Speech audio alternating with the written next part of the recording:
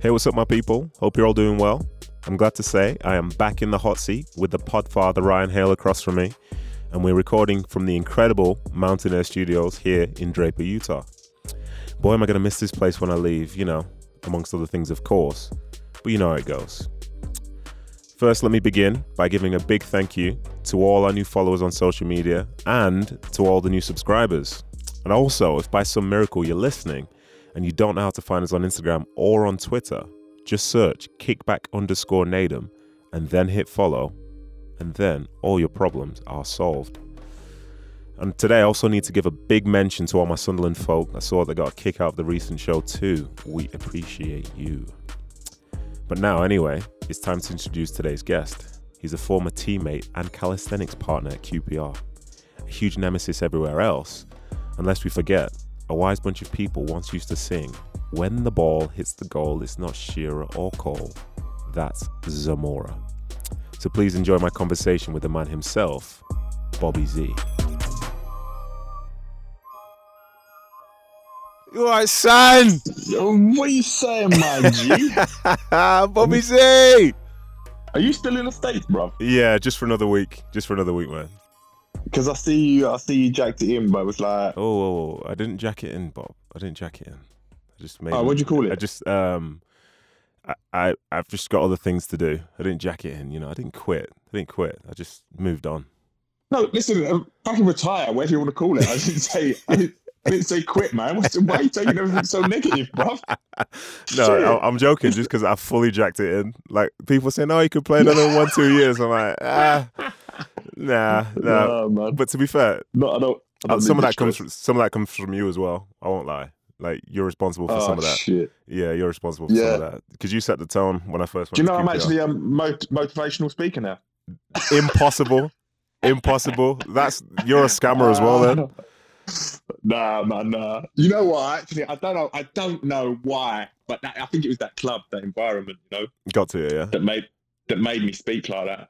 Because I think anybody that, like, you know what I mean, any other club that I was at, I think they'd have all gone like, "Oh, he's a positive. He's like just a entertainment." You know what I mean? Yeah. It was fun. It was fun being around you. But anyway. Shall we get to it? Yeah. You ready? Yeah, sweet, bro. All right. So what's the topics anyhow? I'm just going to talk about you. So who am I exposing? You can keep exposing yourself over and over and over. How about that? Do we have a deal? Yeah, man. And I've got a few bars to hit people with about you by the end as well. But we'll get to that. Yeah. So first things first. Oh shit. So I was looking at your wiki and all that stuff, and it's crazy to think like you're turning 40 soon. That's nuts. Start the interview off with that one, yeah. Yeah, ages and that. That's nuts. Listen, when you get sensitive, you start getting sensitive now. Listen, you just jacked it in like you just said. Jack the game in, and you watch when you get to 39. You don't want people talking about your age. I still got a mental age of about a 15, 16-year-old though, prankster. To be fair as well, like you don't look like you're entering your 40s, but that's because like maybe because I'm not seeing you put your socks on. Because watching you at QPR put your socks on was hilarious. I saw a magnificent device the other day actually as well for putting socks on. Oh mate, like I thought of you. For people that don't know, Bobby trying to put socks on is like seeing a 90-year-old person leaning over trying to do it. It was agony. I felt your pain every morning without fail. What a guy though. Still hurts now. Anyhow, you're a legend though. So we're going to talk about your career, yeah? So first things first, you're from Barking, so does that mean you're a Millwall fan? Or did I get that wrong? No. So I was born in Barking Hospital. Okay. So that's where I think Barking sort of thing. I grew up in like a place called Manor Park, which is in between Ilford and East Ham. East Ham would be like West Ham. West Ham. Okay. Sort of area. So Newham is the borough that he came under. Mm-hmm.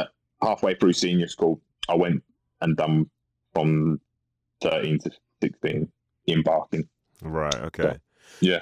So, I was only joking anyway, because I know you can't be a Millwall fan. Like, nah. You ain't got the personality for that. But you, so you came through at West Ham's Academy, but before that, you were at this place, which I saw online. Is it Senrab or something? What is that? Yeah, Senrab, just a Sunday league side, mate. But yeah, it was a good tidy team, mate. To say the least. Go on, tell me about it. Tell me about it. Yeah, so my Sunday league side, my team that I played with had Paul Konchesky, J. Lloyd Samuels, John Terry, Kemi Izzet, myself, James Carter, Clifford Akurang. We had I think 9 made it pro. Okay. 5 played for England. You know? Okay. Which is mad. Unfortunately, we didn't all play at the same time for England. That would have been real freaky, right? For sure. But yeah, 5 full England internationals, which is mad from a Sunday league side from East London. Yeah, that's nuts. Do you know if they're still producing that type of talent, or have they moved on from you guys now? They're still going, mate. Jermaine Defoe was a couple of years younger. Joel Campbell was a couple of years older. Lee Bowyer was a couple of years older. So there's been a sort of a trend of players coming through from that club. I'm not sure if there's been any recently though. Okay. And so going from Sunderland, you went to West Ham, and I was joking about you being a Millwall fan because I know you're a West Ham fan, aren't you? Allegedly. Yeah, of course. Are you still a fan now though? Like, are you a fan, or you just pretend to be a fan?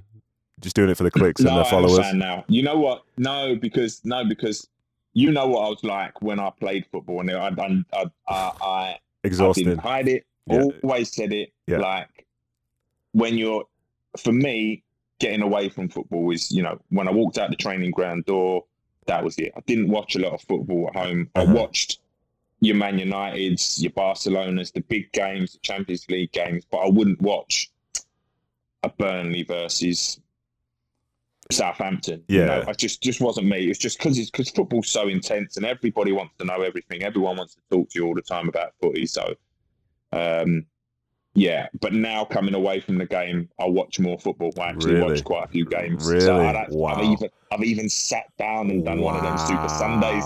One of them Super Sundays, Ned, and done 3 games on the bounce. I'm not having this. Based on who you were back then, I'm not having this for 1 second. You're a liar, mate.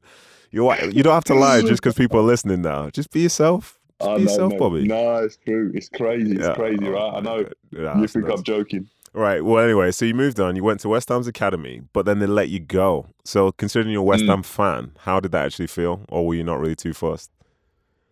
Yeah, there's a little bit more behind that, but go on, tell me some more about that then, because I just thought you weren't good enough. But please tell me more.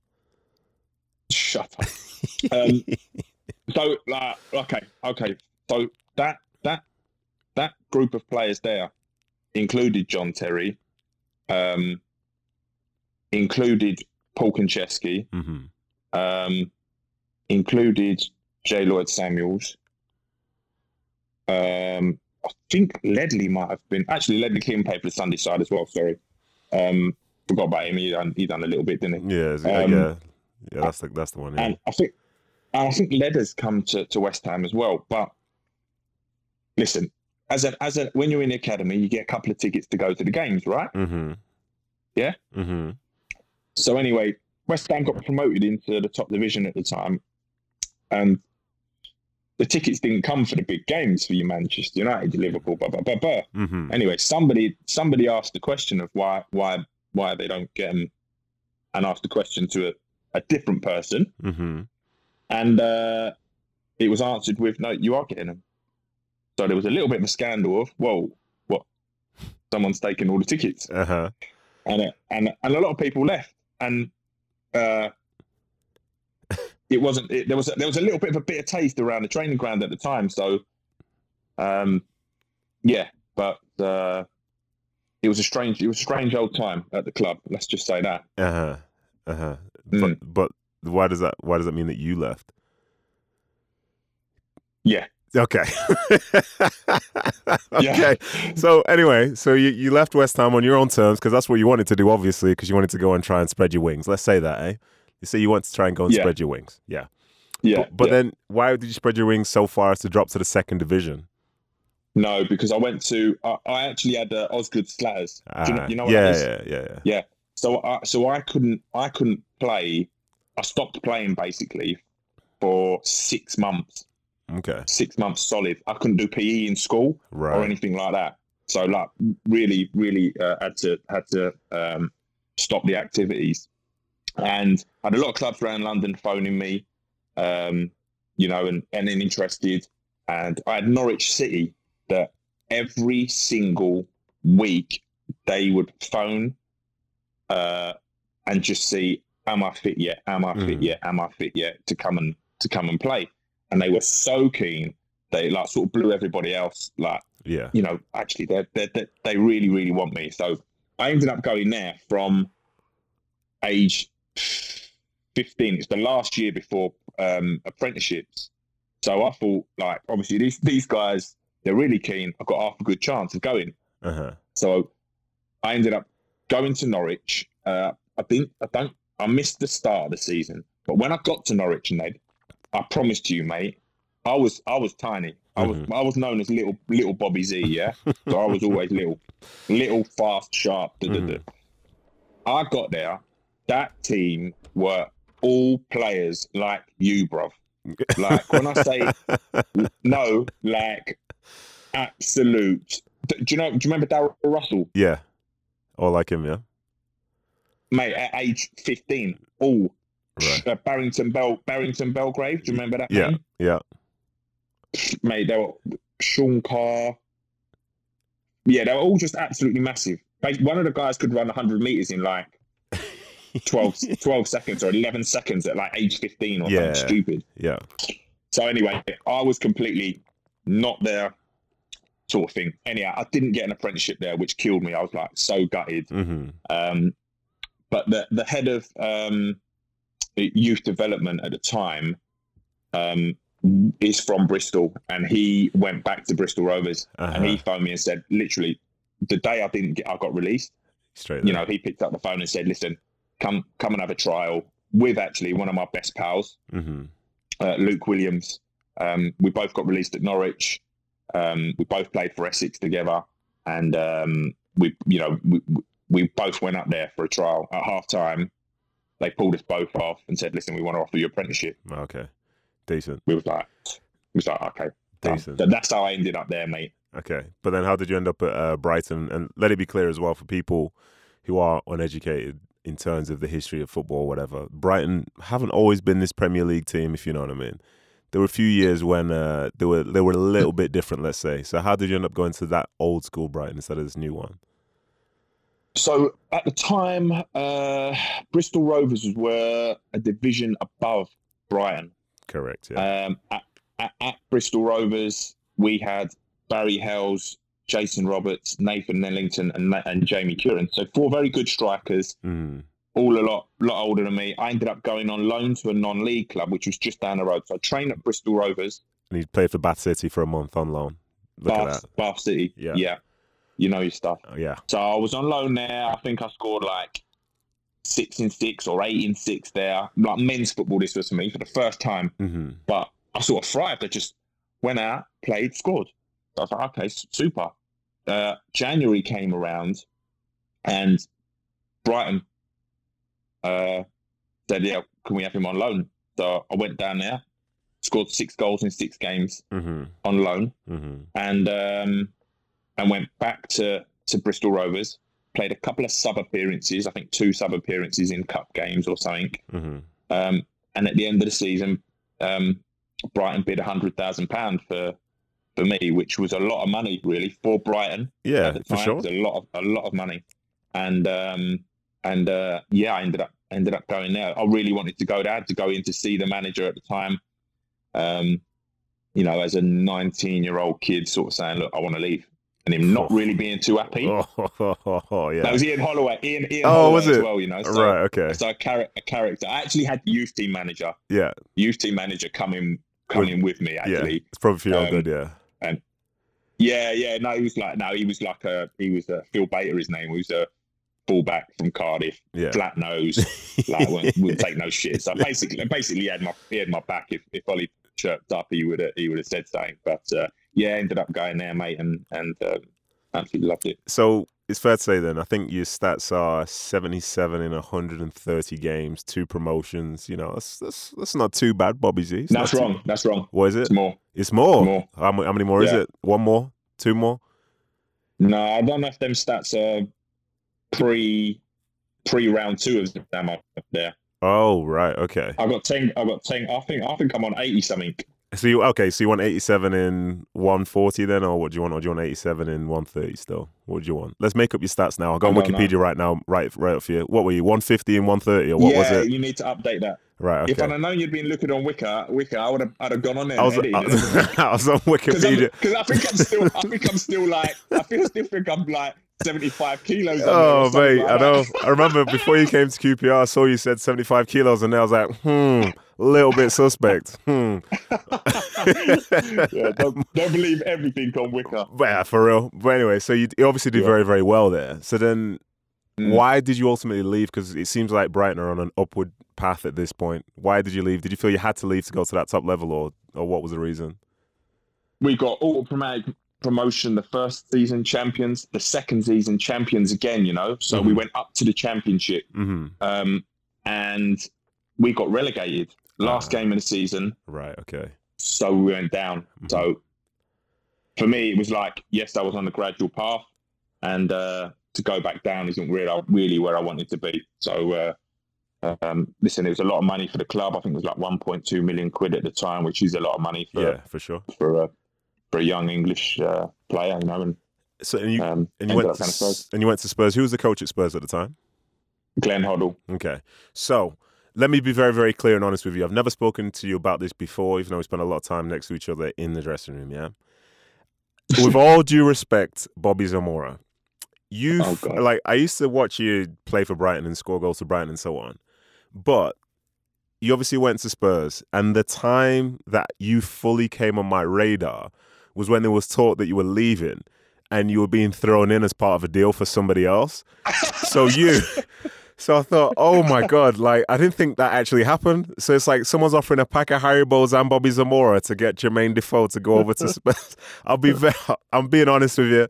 I was like, no way would I be having that if I was a player.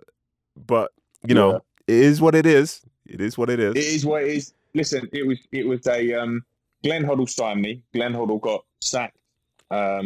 David Pleat took over, who I knew straight away didn't fancy me. You know, he wasn't my biggest fan. So, you know, in terms of him being in charge, he wasn't going to be permanently in charge, but he was in charge at the time. And I don't think, you know, it wasn't I suppose the greatest time when he was there for me. But the opportunity came to go to West Ham, which was my club.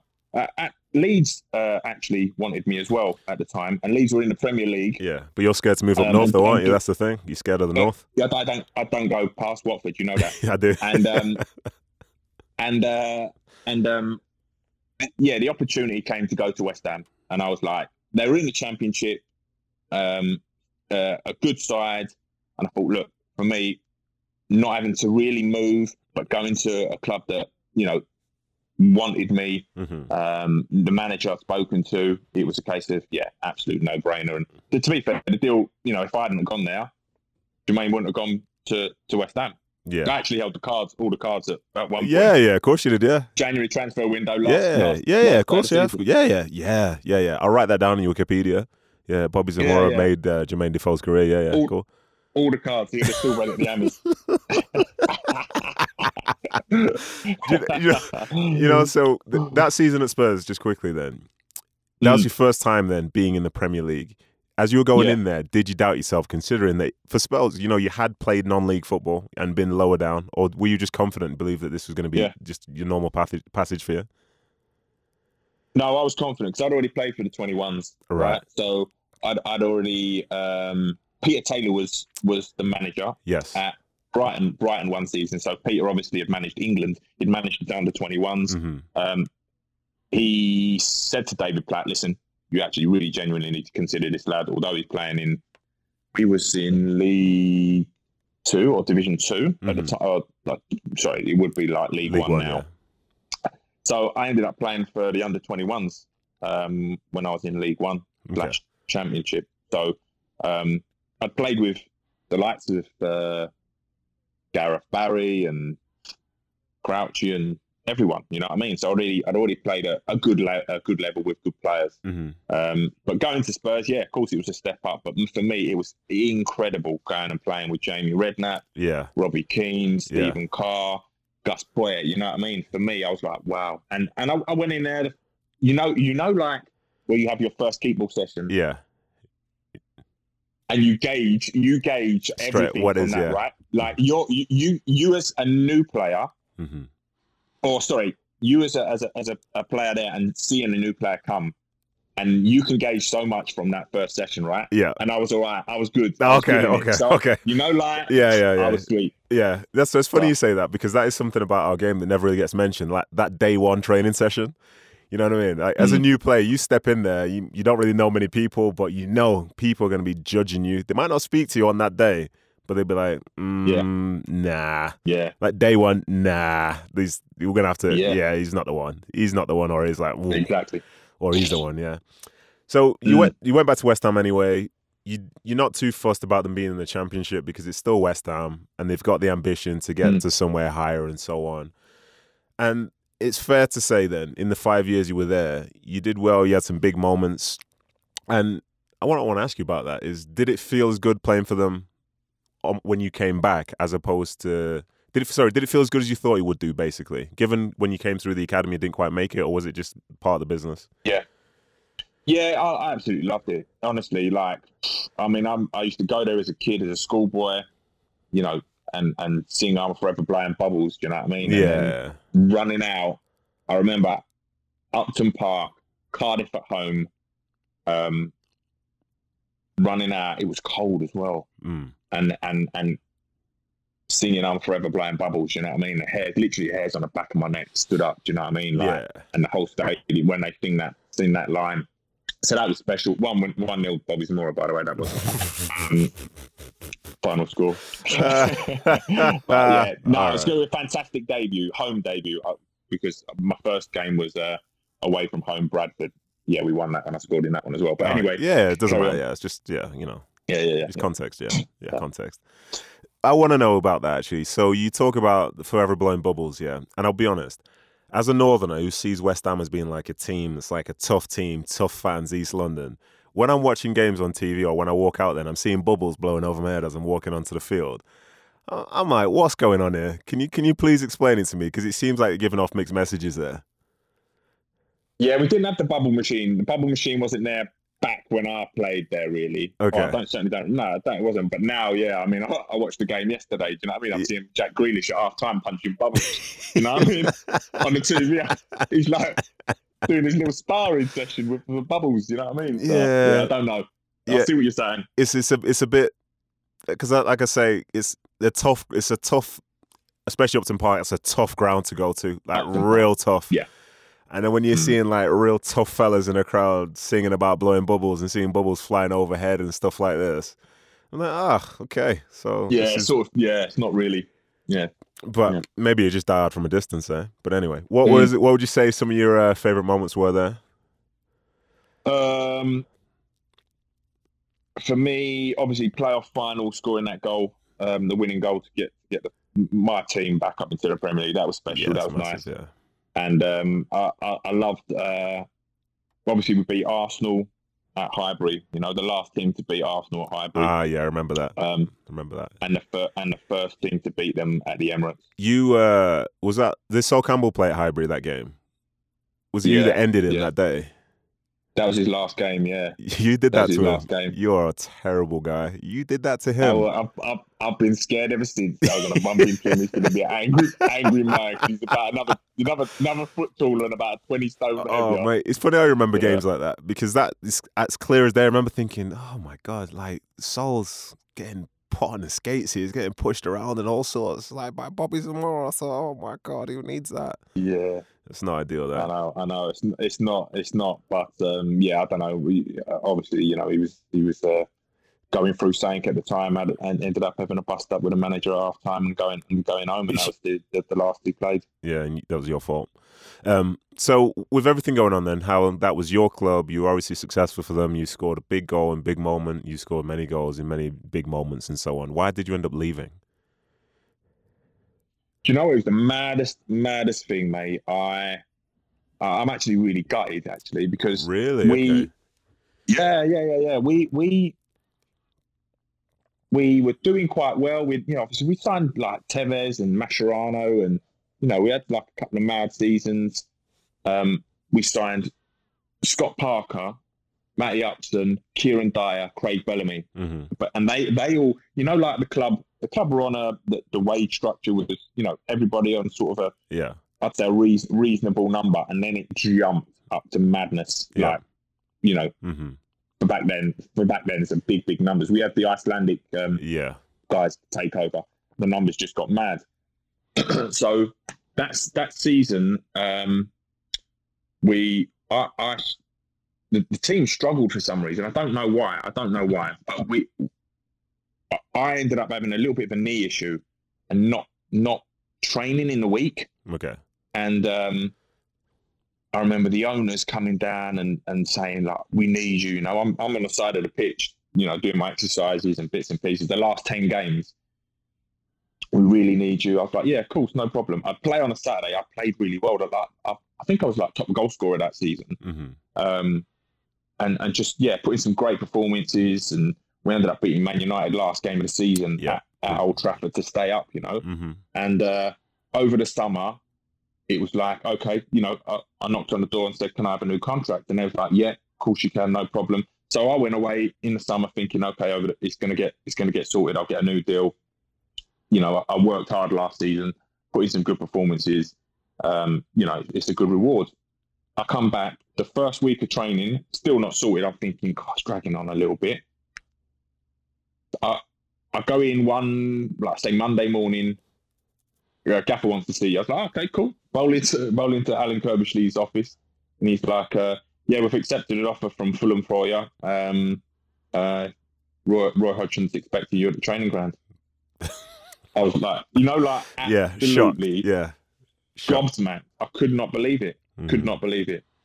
And I thought to myself, like, look, if they're accepting offers, and all summer they've been saying something, we're going to give you a new deal, then they obviously genuinely really don't fancy me. So I went to Fulham, met with Roy, and it wasn't past Watford, so I thought, yeah, sweet. That's a fact. Do you know to this day why they accepted that bid or what? No idea. Does that bother you? Yeah, it does, because I played well that season. Like I said, I was top goal scorer. I wasn't any trouble. Do you know what I mean? Mm-hmm. It a complete curveball, mate. Mm-hmm. Like, really still don't know what, That's a big thing, There's a big thing in terms of what we do as a sport. Like, it's fun and all that stuff, but moments where there's like a life-changing thing that doesn't come with closure, like, it's horrible, because I had something similar when I was at City and ended up leaving to go on QPR and whatever, because Mancini just wasn't having me for some reason. And to this day, I still don't know exactly what was going on. But if someone's just honest, you could say, like, he doesn't like the way I pass the ball down the line or something, or doesn't like the way I pass the ball inside. Like, you can disagree with it, but accept it and move on. But when you don't know what the thing is that's causing something to happen, like, what'd you do? Where'd you turn? Where'd you go? Like, what'd you do next? You know what I mean? Yeah. It's like I say, I'm gutted about that, because West Ham was my team. Yeah. We were on a good thing, we were playing, we had some good players, and I actually thought we were really going to kick on. Here, and that sort of come out of the blue, and listen, hit me for six. Can't kick on without Bobby Z. But anyway, so you moved to Fulham. Exactly. You moved to Fulham, played nearly every game that first season, but there was a bit of a change that was going on at this point with you now, because I think that first season you scored maybe 3 or 4 goals or something, even though you played most of the games. Did you feel the pressure then of being a striker who was doing a great job for the team, but was no longer being looked at as being prolific? Because I think between West Ham and Fulham, you were averaging like 1 in 4. Like, did you feel any pressure of that, or was it just a natural thing for your game to evolve? No, do you know what it was? Actually, at West Ham, my game had just sort of changed. I turned sort of more into a holding the ball up. That had sort of come into my game. By the time I got to Fulham, that was probably a sort of large part of my game. But when I played under Roy, I played up front with Andrew Johnson, who was obviously little and rapid, right? Mm-hmm. And Roy always wanted one of the strikers to be in and around the centre midfield players. So you Paul Scholes or whatever. Yeah. So for 90 minutes, I used to call myself a defensive forward. Right. Okay. So me and the team and the squad and the management knew exactly what my role was. You know, I was to be that pest, break the ball up away from, Paul Scholes. Scholes, he got sent off one game, he was frustrated in okay. in there. Not purely because of me, but I just mean, it's just one of those days. And I've done that job very, very well. I've done it very, very well. And subsequently it affected your goal tally because I'm not up there. I'm literally, at times, I was probably just outside my 18-yard box, Yeah. So I know what I've done, my job, and I've done it very, very well. And, all the players appreciate what I've done. So that was all that mattered. Mm-hmm. Fans, no, didn't have a clue. They look at your stats and your goals. No, not good enough. The owner, actually, Al Fayed, I know he looked at, he hasn't scored enough goals, we have to get rid of him. But, as I say, I was happy with what I did, the job I'd done. And that was that, really. The second season, which was pretty mad. I mean, actually, after the first season, Hull came in for a bid for me, and Fulham accepted it. Really? And Roy Hodgson said to me, "Look, they've accepted this bid. I don't really want you to go, but go and speak to them if you want." So I went up and I saw Phil Brown. Didn't want to go there. I came back down. I said to Roy, "Listen, I'm not going anywhere. I'm going to stay here, mate." And he said, "That's fantastic news. That's great news." Yeah. So I was like, you know what I mean? That's a manager that wants you. And automatically I was like, bam, straight into that second season. Yeah. Manager wants me. You know what I mean? I was just in a better place. Andrew Johnson got injured and I ended up being the one at the top. Okay. And Zoltan Gira, who was a little magician, but I would probably call him a centre midfielder anyway. So he loved that part. He loved that role of chasing and getting the ball and trying to slip me in and stuff like that. And me being a top striker at the top, ended up having a mad season and scoring, I don't know how many goals, good number of goals, So, yeah. Happy days. Just happy days. Yeah, silenced a lot of critics that second season. Is that the season when you got to was it UEFA Cup final or was it semis? No, in the final, we lost in the final. Who was it to? Atletico Madrid. Oh, wow. Atletico Madrid. Okay. For Diego Forlan and Aguero. Yeah. Who? Yeah, exactly. Yeah, no one in particular then. But yeah. Yeah. Who those of the two of the two clubs then, say if you look at West Ham, you look at Fulham, they seem like they're very different clubs. Like West Ham's, in the East End of London, feels like it's a proper hard team. But then I get to Fulham and it feels like more it's not soft, but it appears softer, you know what I mean? Like they want to see their nice football and, clap their hands and all that stuff. Which club do you think suited you better?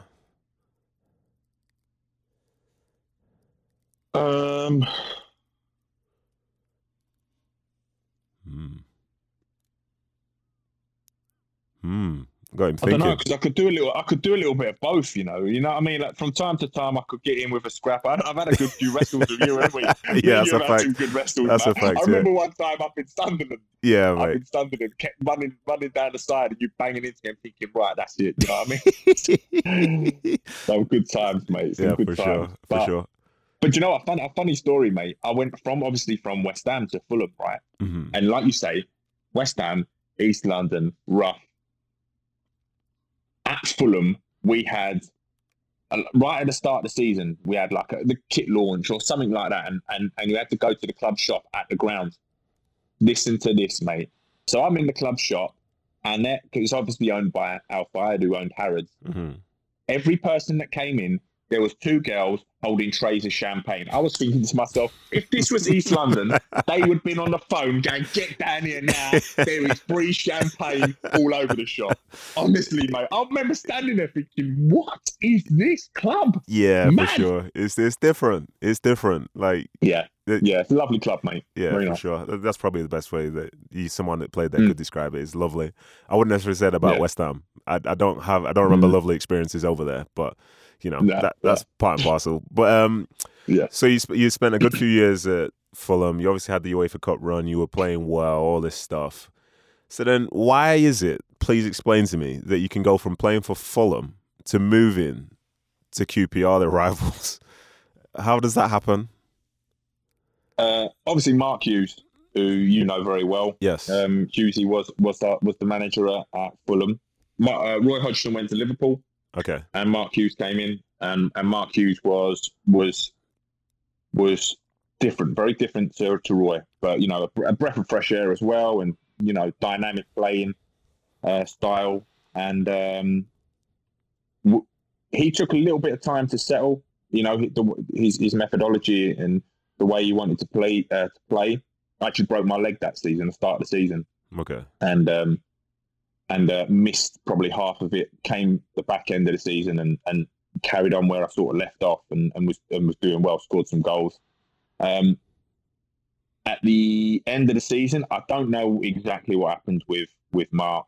I don't know if he said to you actually on your podcast, but you know, my understanding was he was promised X from the owners to spend and didn't get it.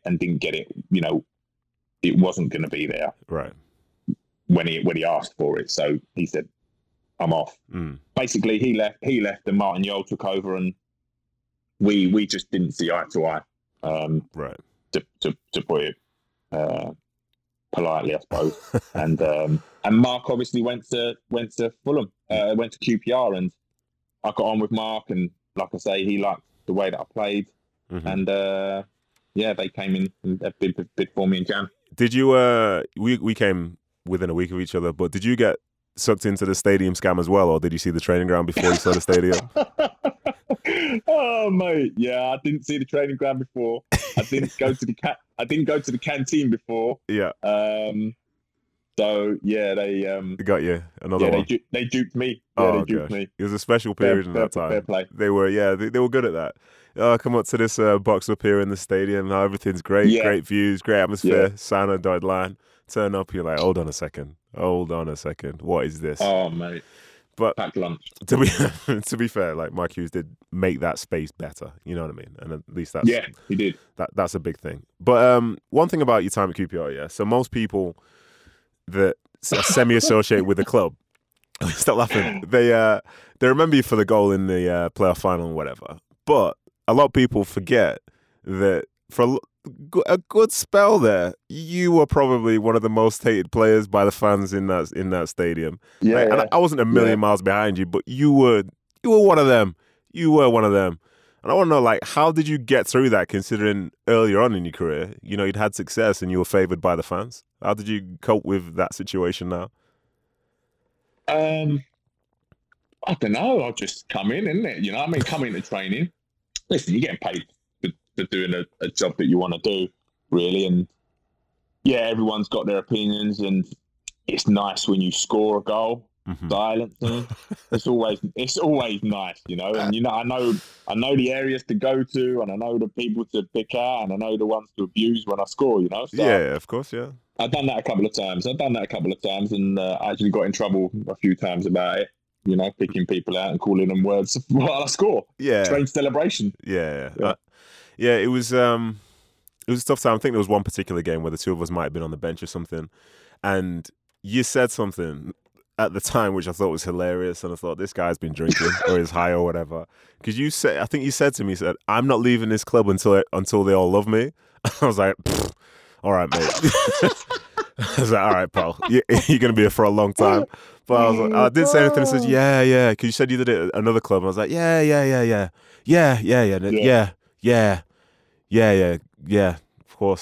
Of course. As like fans are running down the stands to come and try and find you. I was like, yeah, of course, that's definitely gonna happen. But one thing I think that wasn't said in that time, especially in the first season, and to be fair, a little bit in the second, was that you were never really fully 100% fit, but you were going out there showing heart to try and do your job and help the team. Yeah, that's one thing a lot of people don't understand, and you know what that team was like, and you know some of the characters that were in that team, and yeah, there were times where, I mean, you know better than most, you know what I was going through day to day, and the injections that I'd have before games, and I probably shouldn't have played, but you know, I felt like there was a duty, and I felt that I could give something to try and get out of the hole that we were in. And yeah, it's disheartening at times. You know what it was like in that place and in the training ground, that people were fine and was basically saying that they weren't, you know, and that was hard. That was hard to be a part of. That's so interesting, because I think as far as fans go, they don't necessarily know what happens on a day-to-day basis for the club. But because a football club is their everything, if they had the chance to play, they would be like saying, well, I'd play through pain and I'd play through this and I'd do that and do whatever. But they don't appreciate it when somebody actually does it who's not them. You know what I mean? Yeah, but they don't know. They don't know the ins and outs, really. Listen, was it? I don't know. Was it naive of me to go and put myself out there when you're not 100% and get criticised for it? I don't know. Maybe it was, but you know what I mean. You were like, how we'd still rather do that than. Listen, if I can walk, if I can jog, if I can get to maybe 70-75% of a sprint, then I'm going out there. That's it. You know, that's as simple as it is. Exactly. Because as you said, it feels like we have a duty to do it. You know, that's why we're there. So we're going to do whatever we can to try and help our team out. But anyway, so you scored on the playoff. That's why I can't put my socks on anymore. You know what I mean? Yeah, no, you couldn't put them on back then. You literally couldn't put them on back then. Listen, you ain't seen me now, bro. For everyone listening, I walk around barefoot. Of course. For everybody listening, back then I used to say he's usually one injury away from being put down. That's how close he was. The guy was not moving well. I was a racehorse, man. Mate, seriously, he'd been over from you from many, many years ago. But to be fair to you, though, like after you got through that spell where you were in significant pain, there were certain moments, like in that playoff run. I'll never forget the semi-final against Wigan at Loftus Road. That's one of my favourite games in my career. I remember arriving at the stadium. The fans were outside early and all that stuff. We arrived on the bus, got in the game. James Perch scored early. Clown move from him, because from that point there, they were getting killed. And I remember you were playing against this Tierney kid. Honestly, I felt like I was watching Assault. I don't know how long it lasted for, but you were like, he's obviously a good player, but you destroyed him. And that was probably. I didn't start. I know, that's what I mean. But you came on, and I'll never forget. Yeah. That's probably one of the only times I've been on a field and been 100% sure that we were going to win. My team was going to win a game. And when they didn't have a lead at that point, because our fans were on it, all the players were on it, you were killing this guy. Like, it was, as I say, it was just one of those moments. It was absolutely incredible. You know what I mean? Like, everything felt... Last night. Oh, it was perfect. And obviously the playoff final was a great win in that.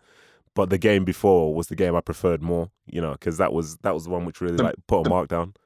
What are you going to say? You mean the Band of Brothers? I don't comment about stuff like that, Bobby. I don't comment about stuff like that. But anyway, so you ended up going to Brighton. And when you did that, did you know that was going to be your last season? Or were you looking to maybe play some more? Nah, I pretty much thought, that's, you know, I was struggling, mate. You know me, I was struggling. and they, I had a fitness test. And I knew I had a fitness test. Mate, I was probably rattling with the amount of pills that I took to get through that thing. Honestly, brother, I took some anti-inflammatories, painkillers. Oh, mate, I was high as a kite. I probably shouldn't have driven home, man. but I got through it, mate. And do you know what? Again, for me, that was fantastic going back there, because I'd been promoted. The aim was to be promoted every division with that club, you know, and do you know what? I scored on my debut. Scored the winning goal on my debut. I think I scored like 5 winners. Right. You know, And I stopped in February, but I think I scored 10 goals that season, which was mad. Yeah. You know, everything seemed just, just you know, you just hit and it would just go in, and that's tough. Yeah, I love that. So I had loads of other questions to ask, but that's a nice segue to this point where I can say to you, so you've played in over 500 games, you scored just under 200 goals, you've represented your country, you've played in all the divisions. Firstly, do you think you've overachieved, or do you think that's right for what you could have been from what you were back then? No, I think I probably had a bit more. I think I probably had a bit more, to be honest. I'm probably a little bit disappointed in terms of. I had a bit of bad luck with injuries, I think. You know, I broke my leg when I was just on a real good run at Fulham. I broke my leg, you know. Missed out going on to the World Cup with injury with my Achilles. European Cup final. I come off just after half time, my Achilles, like my hip's been bad. You know, I think if I was fully fit, I'd have it would have gone a different route. Liverpool came in for me and Spurs came in for me when I was at Fulham, you know? Okay. So those were just, that's probably one regret I had. I didn't go to Liverpool. Yeah. You know? Yeah. I don't actually have many regrets in my career. Probably that, you know, that I didn't go to Liverpool when they put a bid for me, which was Roy Hodgson at Liverpool, you know? So, yeah. I get that. It's interesting though, because the perception of you is one thing, but the reality is another. So across your career, although it changed towards the end, you know, you've actually ended up at exactly 1 goal in 3 games. Did you know that? I knew what? Exactly what? 1 in 3 as a striker. You're exactly 1 in 3, which is which is the same as a lot of truly beloved strikers, English, foreign, and whatever. You probably didn't know that, did you? No. So when people want to say, "Oh, he's only holding the ball up and this, that, and the other," obviously your pace at the start helped, but you did just manage to cling on at the end. And as I say, you finished exactly 1 in 3, and like that's nice. Yeah, credit to you for that, because that's not across 100 games or 200. That's over 500 games, and you've done that. Yeah. That's nice, mate. That's nice. Thanks for that. I didn't know that. But yeah, it's no worries, mate. It's good. We'll chest one down for you. No worries. Top man. Do you think, as I say now, I've said that you're 1 in 3, and when you started your career, do you reckon that was going to be the sort of figure you'd be looking for, or were you more concerned about other things? No, mate. Like I say, I'd come from the bottom, so I was like, you know what I mean? I had that dabble with non-league football, like Bath City. Then, you know what? I took a gradual step up, and I'm grateful for that. I experienced everything. Do you know what I mean? Having your pre-match was like jacket potato, and beans from a flask. You know what I mean? Like, that's like amazing, wicked. You know, like these young kids at like Chelsea and all that haven't played a Premier League game yet, and do you know what I mean? Their world's just so different. I think a lot of those players, they need to go on loan. They need to go and experience the real life, men's football, the real game, you know. And I think that was massive for me, going and experience every division, you know. It's fantastic. That's a great accolade. You know, the stuff you say about younger players going on loan and stuff like that, I bet that's tricky for them though as well, because for the money that's involved in youth football now, there's certain clubs who will pay players more than, say, if they go out on loan to a team in the Championship or a team in League One or so on. That player going in there with no game experience could be the highest paid player within that setup. Like, how do you adapt to be that when you've already got a target on your back by the people who've played hundreds of games and aren't making what you're making? You know, that must be tough. But they've made a rod, you know, they've made a rod for their back, haven't they? Do you know what I mean? The clubs. Yeah. By doing that, by you know, paying a lot of money for these kids that haven't proven themselves yet, just to stop the rivals getting them. Yeah. And I don't know. Yeah, I don't know. Listen, I don't think the way I think about it is ever going to change the game, or I'm gonna, you know. But I think something needs to change. Just for the kids, you know, just for those young players that haven't experienced for you. You know, it's fantastic to be able to play in front of a stadium, mate. A proper game, not the reserve leagues or the under 23 leagues. You know, it's different. It's just so much better. You know, they've got to go and play. I agree with what you're saying, but then also I'm always wary that in terms of generational stuff, as we get older, we drift further away from what the norms are today. And if we were in today, we'd probably be thinking what the youngsters are thinking, if you know what I mean. And then in 20 years' time, they'll be in a similar situation to us, because when it comes down to it, for some of these kids now, say it's the concept of being a professional footballer. Is it when you were coming through, when I was coming through, it's about playing games. But for the amount of money involved in the game now, it's about being able to move your family, or to that this is life changing. A kid might never make it a team, but take the family out of a tough situation that they're in. Yeah. You know what I mean? Yeah. So I'm always wary of like being too critical of that system, because it still allowed somebody to do that. But the other side is some people, they've never made it and never will, but they're buying all the watches, the cars, the this, the that, and the other. You know, they're the ones who are like, nah, this isn't right. This isn't right at all. Yeah. But anyway, so you, when you were at QPR, at times you could say you were quite a dour person, but you'd be honest about certain things, which I always found quite funny. But across your career then, which teams or players did you dislike playing against the most? It's like playing against. Chelsea was always horrible, mate. Why? Because I never bloody won, really. I think I won one crappy cup game, I think. Like when I was actually involved, I think we won at Fulham once, but I was like, I think I was injured at the time or something like that. But yeah, never really good. They had Carvalho and Terry, and Carvalho always wound me up. You know, he was the best defender I played against, just because he was very, very clever. Yeah. With the way that he would pull your shirt, trip you up when the ref's not looking. You know, just constantly. So probably Chelsea and that back four that was very, very good. Yeah. Do you know what I hated? I hated going to the Britannia to play against Tony Pulis' Stoke. I hated that. There was never a day when the weather was good. There was never a day when it wasn't windy. And there was never a day where you wouldn't be in the box and you'd be like first or second marker. You'd be marking people like 6'3", 6'4". But then you've got Crouchy looking for the second ball at 6'7" around the back. And then the other 6'5"ers just hanging about. Like that. Yeah. That game there, like it's a battle. But you realize very quickly that most teams don't have 11 people ready for a battle.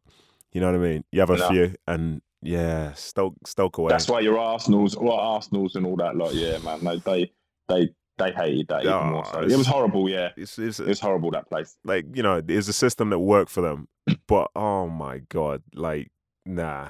Like my family would come to that game, but I'd always say, well, maybe just catch the highlights. Yeah, maybe catch the highlights afterwards. It's not going to be a classic. You know, mate, I done my AC joint in my collarbone, do you know what I mean? Mm-hmm. On a Tuesday night, snowing in Stoke. Do you know what I mean? Like, that sums it up. I was in absolute agony, mate. Like that is a fact. And for snowing Tuesday night. For people that think like teams are playing direct now, just you wait till you see a throw in come into your box from the halfway line with about 6 people in there. Yeah, that's when you know.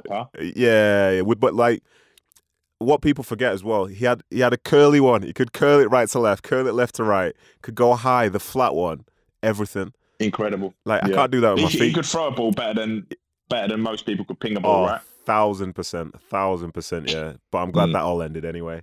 But one final question, and sorry to keep you for so long. I would now like to see or to hear what your five-a-side team would be, of the best five-a-side you could make of players you've played with. Played with. You mean when you say played with, you're not including the England boys though, right? No, at club level. Club level. Okay, right. Oh, here we go. Shit, goalkeepers. They've all been crap, to be honest. Goalkeeper, Mark Schwarzer. Okay. Mark Schwarzer. Mm-hmm.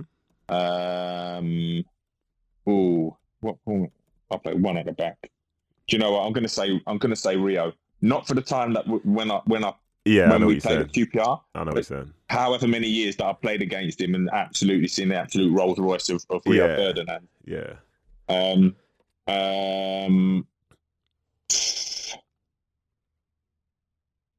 Damien Duff. Okay. Because I had an absolute understanding with that guy. Like, you know, just on the same page, man. I hear you. Just so good. Yossi Benayoun. Yeah, that's a player. Yeah. And again, probably didn't get the best out of him at Queen's Park Rangers, but I'm talking about the time when I was with him at Fulham. Again, that connection, that understanding. Am I including myself, or am I just leaving? Absolutely not including yourself. Get out your own backside, you. It's not going to happen. And then I'll have Carlos Tevez. Not too bad there. Yeah, as you know. What's the compliment he gave you? He said you're one of the best to play with, or something like that. Yeah, put in his book, I think. You know what I mean? Really? Bobby Zamora, yeah? Yeah, man. Listen, don't doubt me, yeah?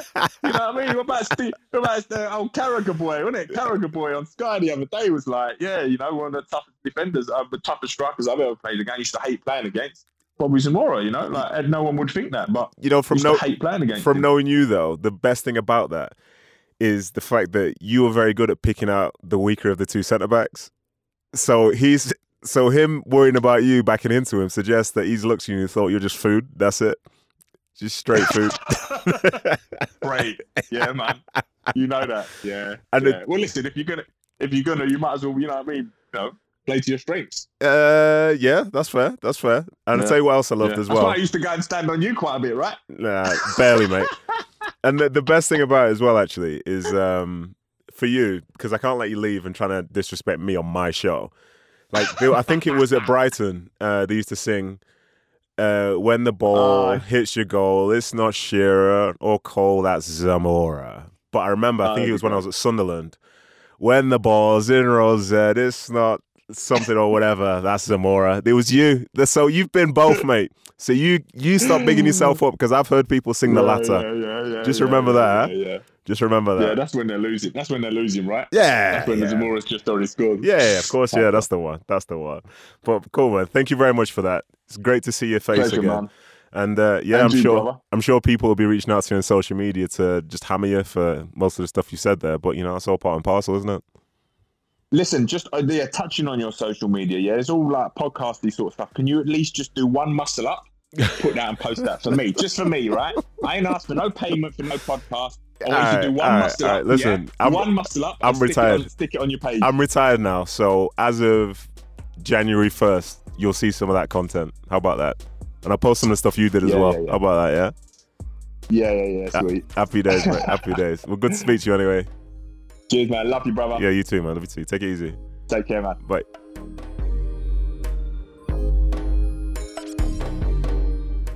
So there you have it. Hope you enjoyed my conversation with the big fella. And if you did, be sure to let us know on social media. And also, make sure you subscribe so you don't miss out on any future shows. And now, to close. Thanks to Ryan Hale for doing absolutely everything required to make this show possible. Thank you also to Mountain Air Studios here in Draper, Utah for the courtesy. And finally, thank you for listening. Now be sure to stay safe and stay tuned.